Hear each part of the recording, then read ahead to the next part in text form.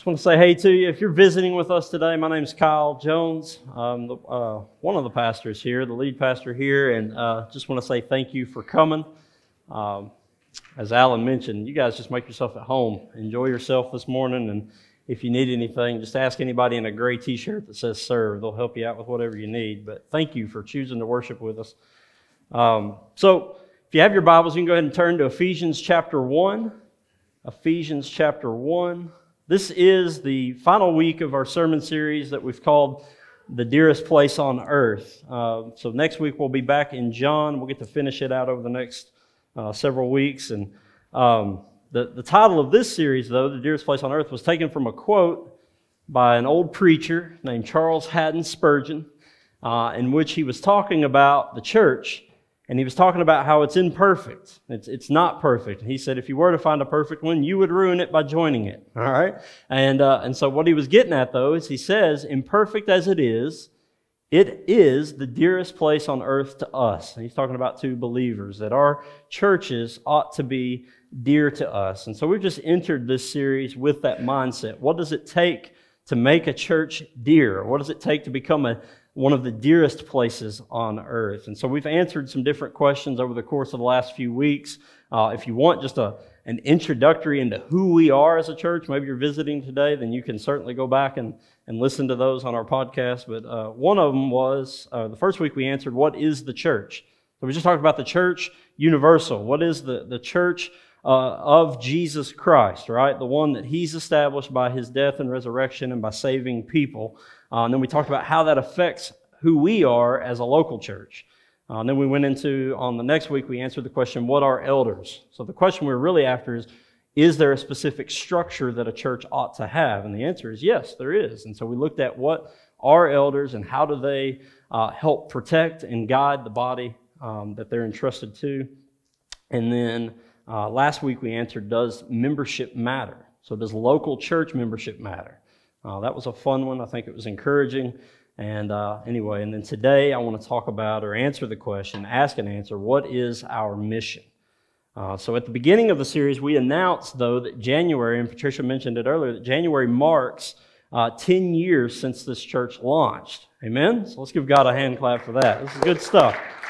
So in many ways, it really does seem to have gone by very quickly. Some of you who are here today were in the very beginning stages of that. And so maybe it feels a bit quick, but as with anything in life, what we know is that over the course of 10 years, a lot can happen. And so a lot has happened within the life of the church, but also within the lives that are in the church, right? Within the people that are in the church through the years. But there's this one truth that just rings out clear as a bell. And that is, God is full of steadfast love and faithfulness. Amen? If anything ought to be talked about our church over the last 10 years, it is God's steadfast love. It is His faithfulness to His people, and more specific to our context, to this people, to these people. Amen? And so we are grateful for that. So what we're going to do over the course of the year is we're going to release some video interviews. We're going to be hitting some of you up, and if you're interested in doing this, that'd be great too. You want to volunteer, that'd be awesome. We're going to interview some people over the next over the year, and release those interviews online just about the church, about how the church has affected your family and some of the things you hope to see within the church in the coming years, and just questions like that. But it gives you a chance to share your story about how New Life Community Church has impacted your family. So today I want to share with you just a clip of what we did this week with Seth and Lauren Penner and their family. And so Seth and Lauren were in on the very beginning stages of this church, as were several of you here. And so this is a little piece of their story. You can catch the rest of the video online later today, but y'all direct your attention here. Amen. Will you guys just join me in celebrating what God's done here over the years? Amen. Again, you can catch the rest of that video. Seth and Lauren get a little bit more personal throughout the video about what ways specifically God has impacted their family. I encourage you to watch that and share it. Let people kind of get a glimpse into what new life looks like. So let's do this before we get going. Let me just pray because today is a little bit special, right? Today is just kind of the day we've marked as our 10-year celebration. So let me just pray that God would what we say around here and what we've kind of been saying in the elder room over the last few weeks is just, God, would you guard us and guide us for the next 100 years? Amen. That you would set us on a trajectory that is impactful for longer than any of us will be here. Amen. So that kids and grandkids and whoever else can experience what we're experiencing and beyond. Amen. Let's pray. Father, we love you. We are humbled, Lord, that you would care for your people in such ways, Lord, through some really difficult times in the life of this church, through some really magnificent highs in the life of this church. You have proven over and again your faithfulness and your steadfast love toward us. And so, Father, we just sit here in awe of that, and we just offer up a heartfelt thank you. Thank you for what you've done. God, I thank you for bringing me to this place 4.5 years ago. Lord, I thank you for the team of elders that are here now, for the ministers and the serve team leaders and the home group leaders, and then the people here who serve one another, who love one another, who are growing in their faith.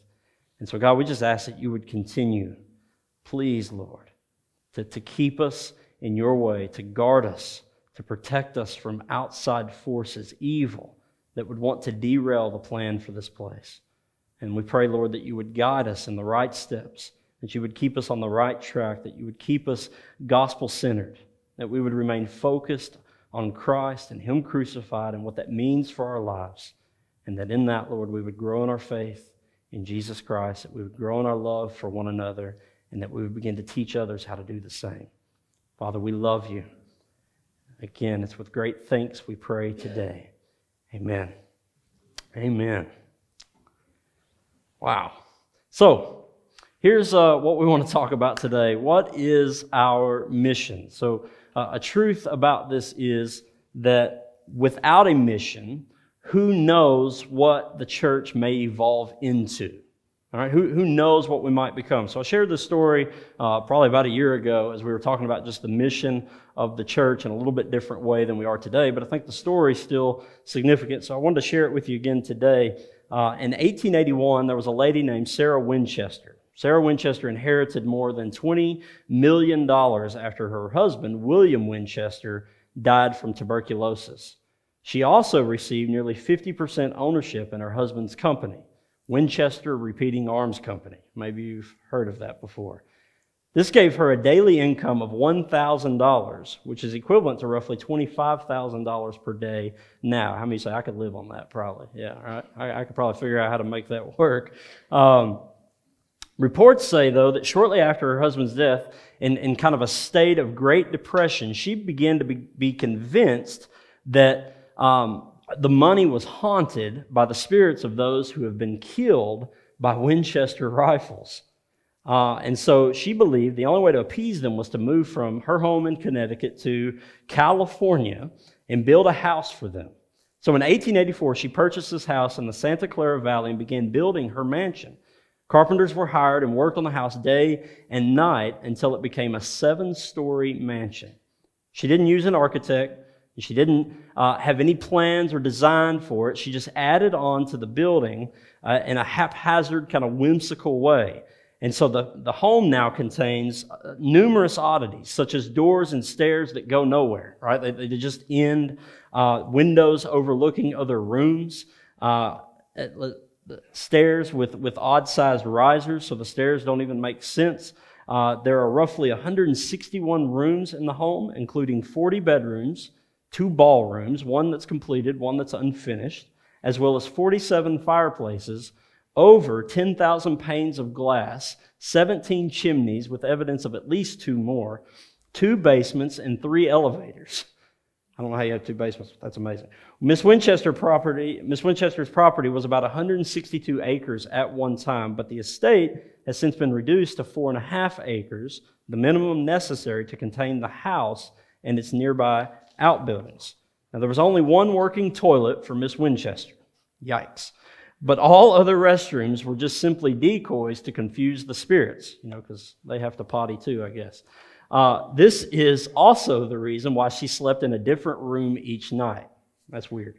There was no rhyme nor reason to the design of the property. If Miss Winchester wanted a set of stairs or a doorway or a bathroom, she just added that to the carpenter's to-do list. The design is so bizarre that in 2016, a room was discovered that no one even knew existed. So we hear this, and we're a bit puzzled. Like, why would someone waste all that money on something like that? And then why wouldn't someone use an architect, right? Like if you're going to build a massive home, at least have a plan for it. Yet, we are guilty at times of employing the same whimsical behavior in our own lives. Maybe in the way that you go about your marriage, or the way that you're raising your children, or the way that you think about your career, or so on and so forth. The way you spend your money, right? That was one that I struggle with. Truth is, bringing it back to here, without a plan, you never know what something may evolve into, what it might turn out to be. Now, Miss Winchester's story reminds me a little bit of how I started out as pastor here. Bless the hearts of the men and women who called me to come here. I had a bunch of different ideas. I had a bunch of different past habits, things that I had picked up along the way in many different churches that kind of contributed to a sort of local church version of the Winchester mansion, right? Just things that didn't make sense, but it just like, let's implement that, or let's do this, or let's go about this way, really just because I'd seen it done so many different ways within churches. And I'm not sure what this church would look like today had I continued down that road, and thankfully we'll never know. The one thing I did know, and I just praise God for His grace in this, I was aware of how little I knew, right? Even in the things I thought I had right, I was aware of how little I knew.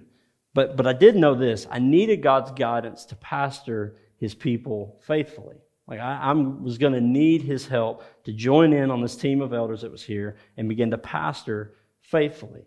So about 1 year in, I began to be troubled by the fact, maybe a little less, but somewhere around 1 year in, I was troubled by the fact that I had so many different ideas, so many different habits, and no clear direction on what a local church ought to look like or what we ought to be, other than loving towards people, right? Which is a really good direction, but like I said, I was adding a bunch of stuff to that. And so as I began to pray through those things, I remember God kind of leading me or burdening my heart to begin to preach through books of the Bible, rather so than just topical sermons all the time. Just begin to preach faithfully through biblical books of the Bible. I think as much for me as for the people here. And so I began preaching through books of the Bible. Within a few months later, I was studying through, I was sitting at a table. We were in our old building still, and it was just lonely out there. So every now and then I would go to the library, and I'd just go upstairs, and I would sit at a table up there, and I would just study God's Word and write sermons up there. It was kind of a neat place to be. And so I remember sitting at a table on the second floor of the library studying to preach through Ephesians, and I came across Ephesians 1:15. Ephesians 1:15, you can look at it there in your Bible. He says this, Paul writes, he says, "For this reason, because I have heard of your faith in the Lord Jesus and your love toward all the saints." Let's just stop there. And I begin to read that over and over and over, and I just begin to imagine a church I begin to imagine that this is what God wants for His church. He wants it to be full of saints, first of all, which means that they are people who have faith in the Lord Jesus and love for one another. That those become kind of the two marks of who they are. And so as I looked into Paul's statement, I realized that he says something very similar in Romans 1, and Colossians 1, and 1 Thessalonians 1, and 1 Thessalonians 3, and in Philemon. And that's when our mission became clear to me, and I just began to write it out. We exist to glorify God by making disciples who grow in their faith in Jesus and their love toward one another. And I remember texting Matt and Seth, we had a group chat going. I just remember texting them in there and saying, man, guys, what do you think about this as a mission statement? Here's how I came across this. And I remember that with their endorsement, they were glad to see it, glad to see some direction, probably a bit frustrated we didn't have any yet. And we began using that as a mission statement. Now, here's the thing about mission statements. They're only as useful as you make them useful, right? Or as they affect the mission. If it's just a statement to print on mugs or just a statement to print on t-shirts to put on the front of a worship guide, then it's pretty useless. Now, I probably should add that a mission statement for a local church specifically had better come from or be based upon God's Word. Amen? We better receive our direction from the Lord. And so from Scripture, we know this. And so it's not a harebrained idea. It's not even really that I created this mission statement, just reading Scripture. We know that from Scripture, the mission of the church is to glorify God and make disciples. So in Ephesians 3:21, you read, "To him be the glory in the church throughout all generations, forever and ever. Amen." In Psalm 115:1, the writer there says, "Not to us, O Lord, not to us, but to your name give glory, for the sake of your steadfast love and faithfulness." And in Matthew 28:18, Jesus comes to the disciples after the resurrection, and he says this, and this is a Great Commission text, right? He says, "All authority in heaven and on earth has been given to me." Now, that's not going to happen if the point of it is not to glorify Christ or to glorify God. Amen? So we know, again, it's to glorify God. But he says this, "Go therefore and make disciples of all nations, baptizing them in the name of the Father and of the Son and of the Holy Spirit, teaching them to observe all that I have commanded you. And behold, I am with you always, even to the end of the age." So therefore, at the core of what the Bible says about the local church, and we've looked at this over the last several weeks, I'm not going to beat this to death, but I just want to catch some of us up. The mission of the church is to glorify God and make disciples. That's what we exist to do at our core. So, when the Scriptures talk about making disciples, though, it's really talking about two things. One, it's talking about telling unbelievers about the good news of the gospel so that we may see people converted. Amen? So that unbelievers may come to know that Jesus Christ is Lord, to trust Him in that way, to follow Him, to surrender their lives to Him. Well, so when Jesus says go and make disciples, first thing He's talking about is go and make some converts. Go and make people who love me. But it doesn't end there. In fact, that's kind of the beginning stage of discipleship. You get your new life, and then as we see throughout the New Testament, a disciple is also defined by a continual growing in their faith in Jesus and their love for one another. And then there's a specific thing about teaching others to do the same.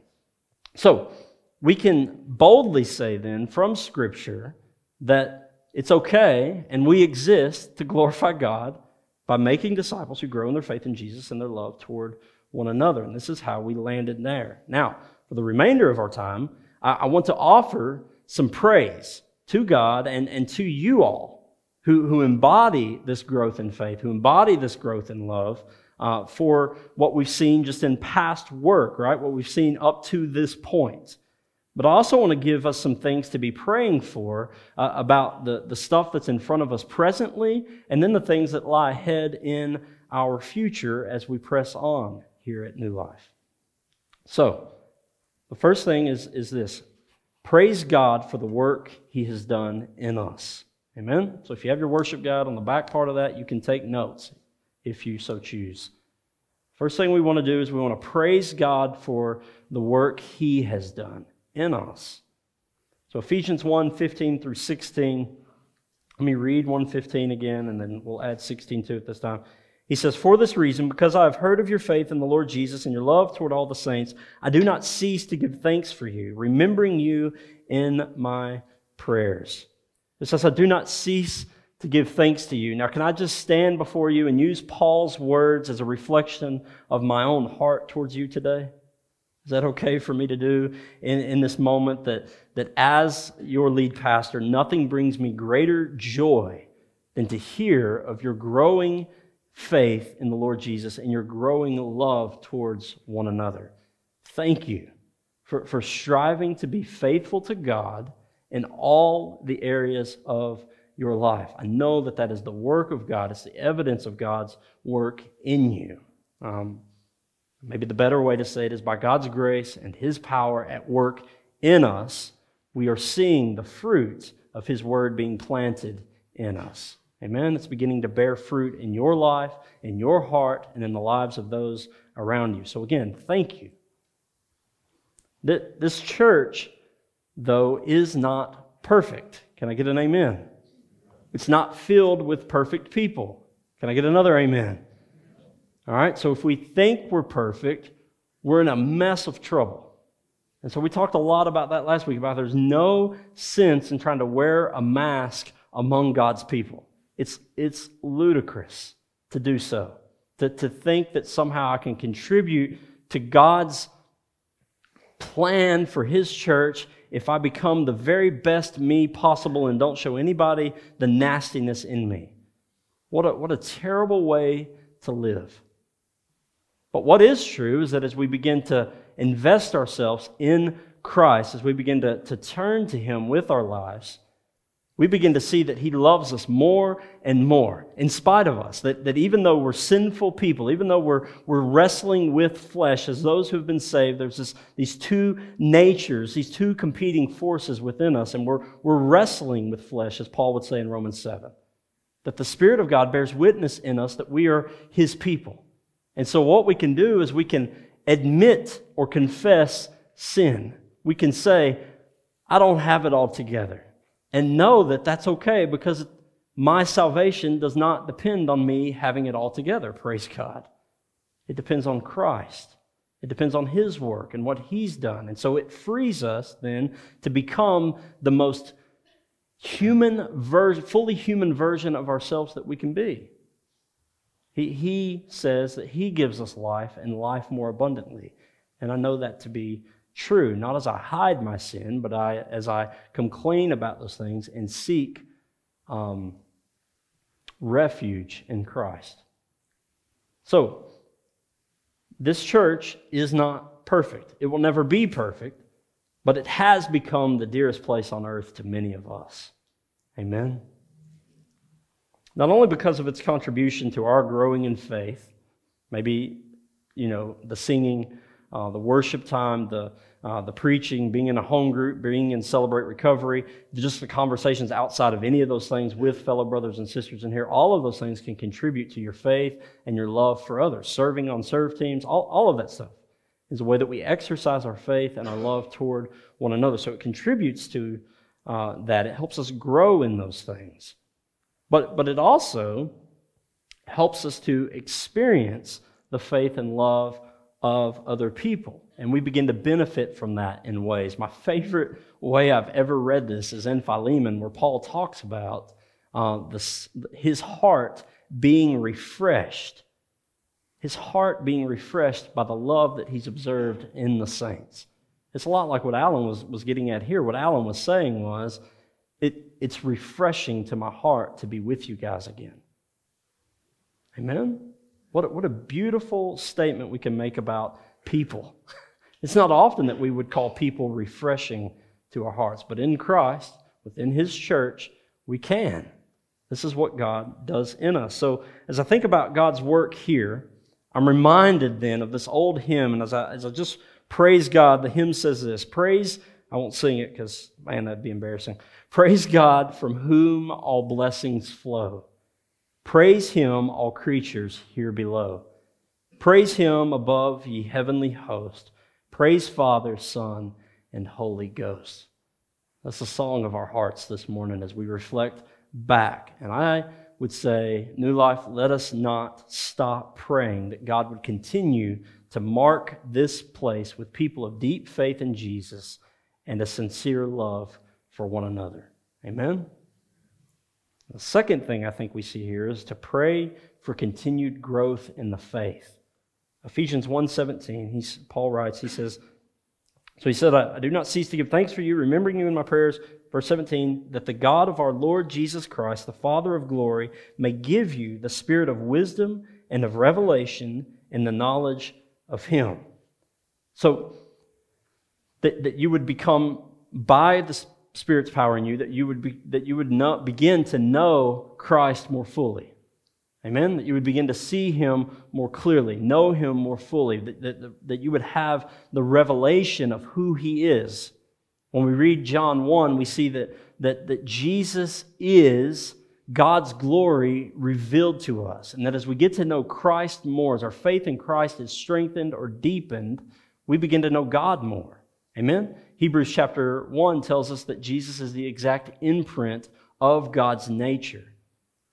I love that when it talks about the glory of God being revealed to us, it says that Jesus was full of grace and truth.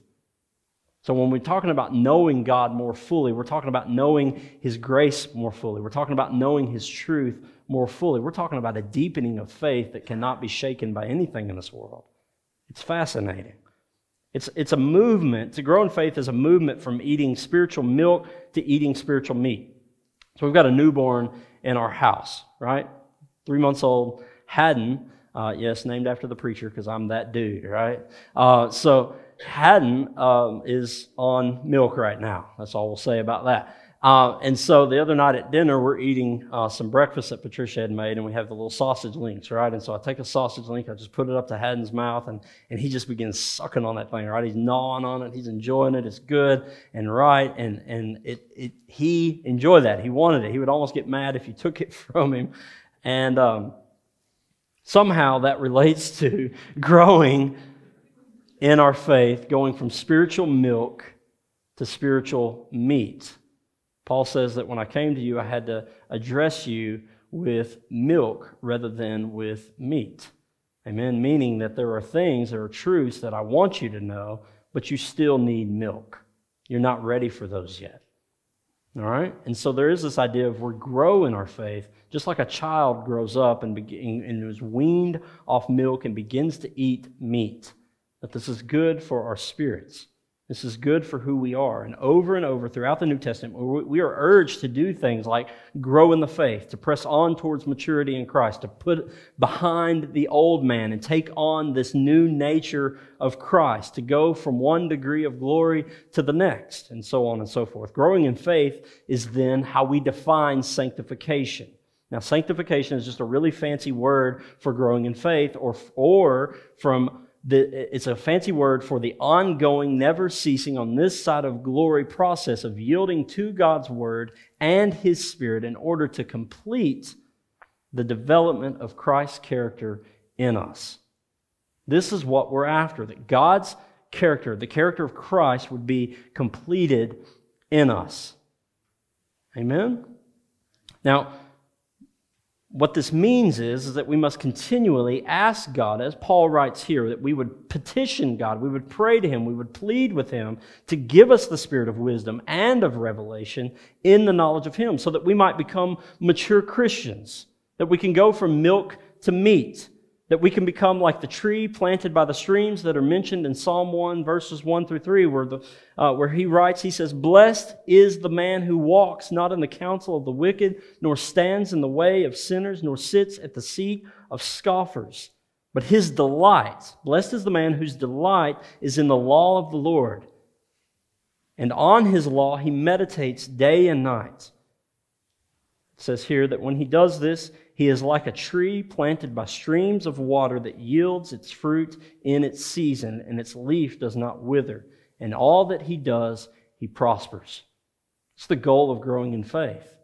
It's to be a firm tree planted by the streams of God, that we would not wither or fade, but that we would be strengthened from now until the end of time. Amen? So as we pray to know God more, to grow in wisdom and knowledge and revelation, we can be sure, you can be sure that God will honor those prayers, that He will strengthen you accordingly. Remember Philippians 1 and chapter 2, where we read, "He who began a good work in you will bring it to completion at the day of Jesus Christ." That's Philippians 1:6, Philippians 2:18. He says, "For it is God who works in you, both to will and to work for His good pleasure." God is at work in you, folks. God desires to take you. If you're a believer, God wants to take you from spiritual immaturity into mature adulthood. Amen? That we would grow in that way, that we would become a more faithful, more sincere follower of Jesus Christ. That we would grow in the knowledge and the wisdom of Him. I think then the third thing that we ought to pray, we praise God for the work He's done. We pray that He would continue to grow us in faith. We also pray for continued growth in love. Ephesians 1:18 is one of the more incredible things I've ever read in my life. He says, "Having the eyes of your hearts enlightened, that you may know what is the hope to which He has called you." That's heaven. All right? That's heaven. But then, look at this. "That you may know what is the hope to which He has called you, what are the riches of His glorious inheritance in the saints." You have to notice what the verse says. The verse does not say that you may know what are the riches of his glorious inheritance for the saints, as we might expect, because it just talked about the hope that we have. So you might think, man, there's this glorious inheritance for the saints. There is. That's the hope, right? That's what we just read about. But he says it's in the saints. And the phrase there does not refer to our inheritance in Christ, because that was the part right before it, but God's inheritance in you, in the saints, in his people. This is an amazing truth that God should even look on us as a part of his great wealth, but he does. That something that he cannot wait to enjoy forever is your presence, the presence of his people, those who believe him and trust him and love him and treasure him above all else. He considers us great wealth because of what he has done in us and through us in Christ. His people are his treasure. Now, one of the really significantly massive, just amazing good truths or good news of this is that God deals with us as believers on the basis of our future, not our past. Wow.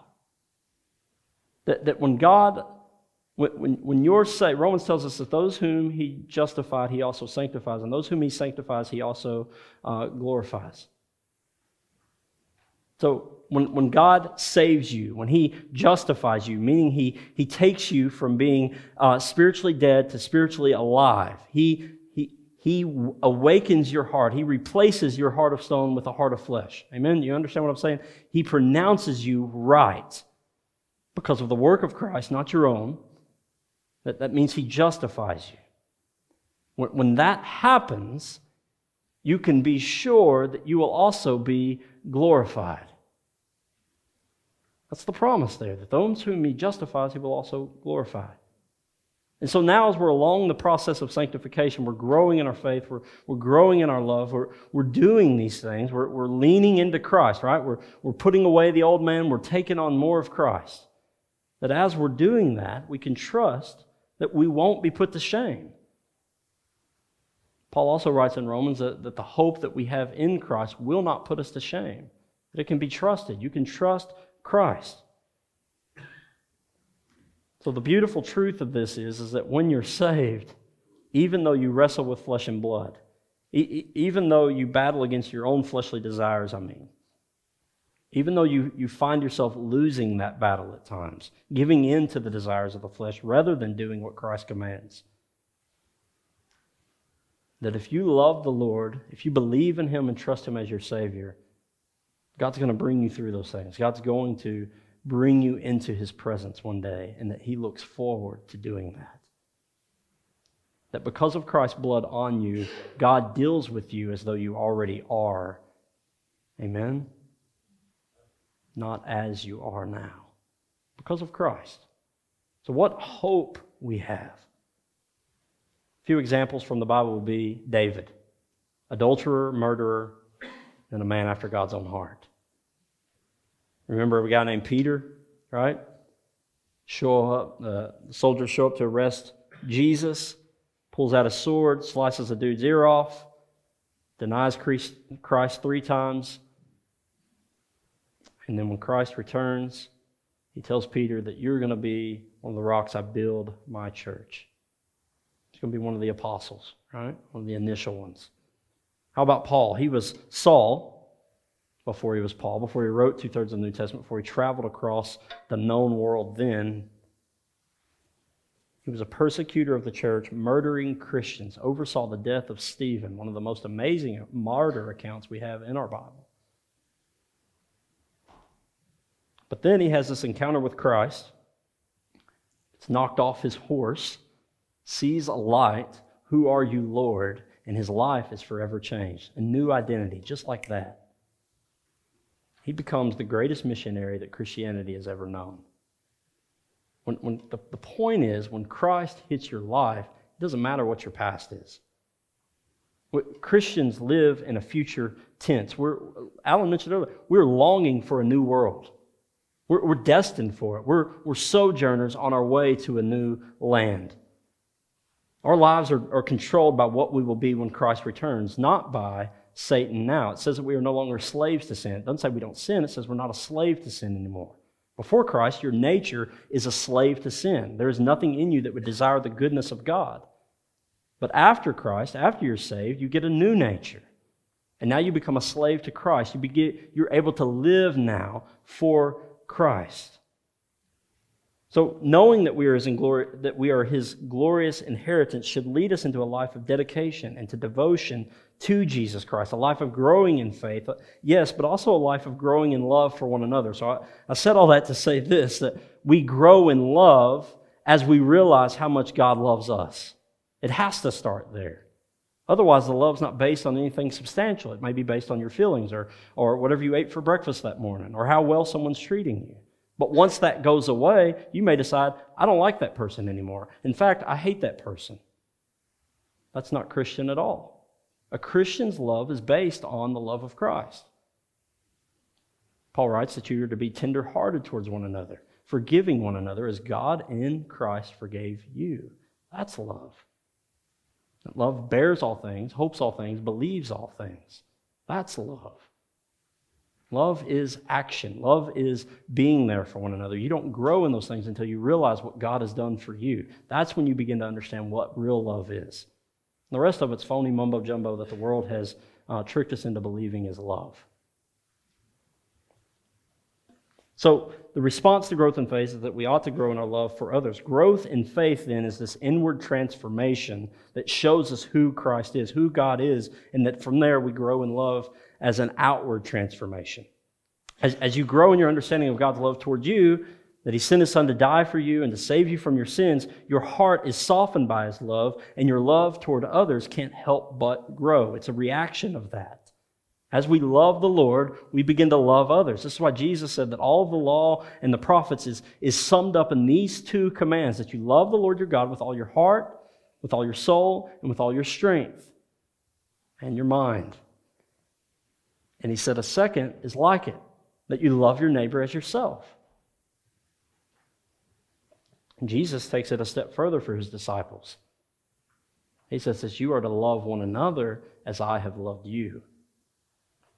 And that the world will know that you are my disciples by the way you love each other. John says in 1 John that if you say you love the Lord and do not love your brother, then you are a liar. And the truth is not in you. It's massive. Love matters. We want to grow in love toward one another. Amen? So I say that we pray that God would do this, that He would reveal His love toward us in a more deep way. That as Paul writes, he says, I pray that you would know how deep and how wide and how long the love of God is, so that we grow in our love toward one another. The final thing I have for you is to pray to know God's power. Pray to know God's power. Let's look at verse 19 through 23. He says, I pray that you would know what is the immeasurable greatness of His power toward us who believe, according to the working of His great might that He worked in Christ when He raised Him from the dead and seated Him at His right hand in the heavenly places, far above all rule and authority and power and dominion, and above every name that is named, not only in this age, but also in the one to come.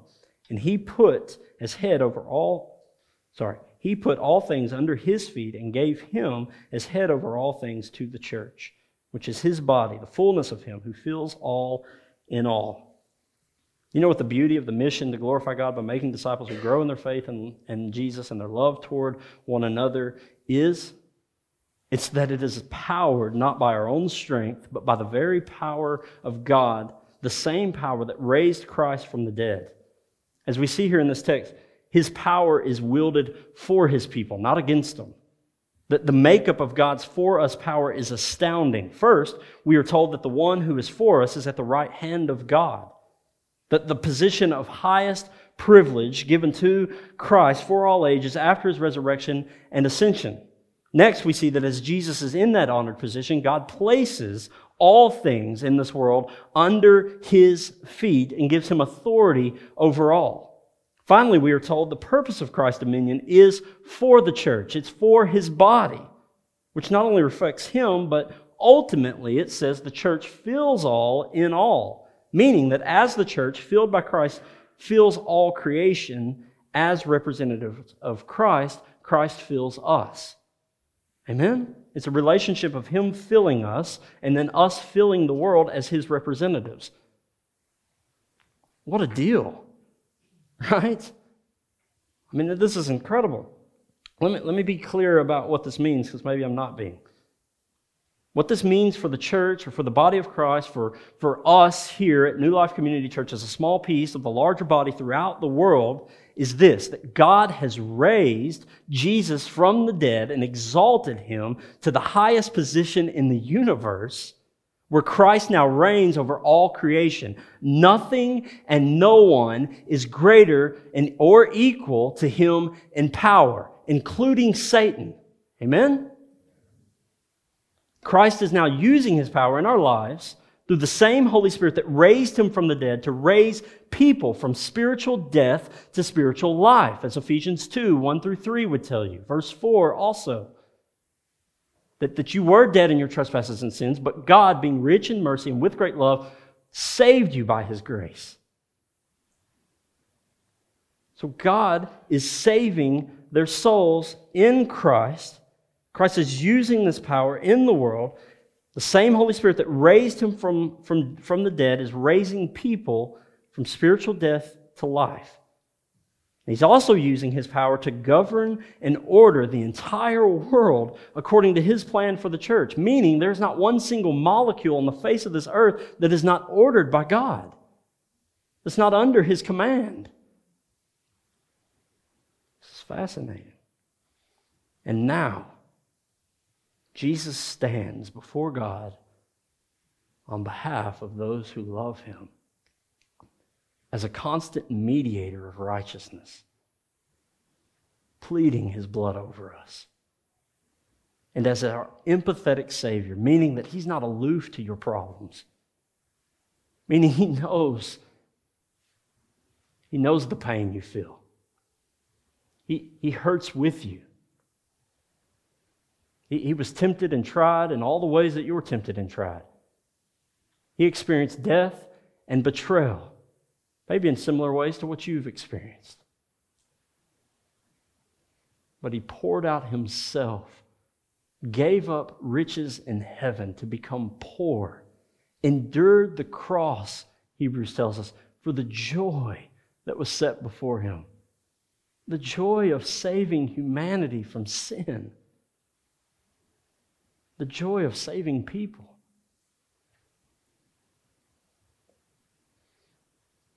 And now He fills you with His grace and with His power that you may fill the world as a representative of Him.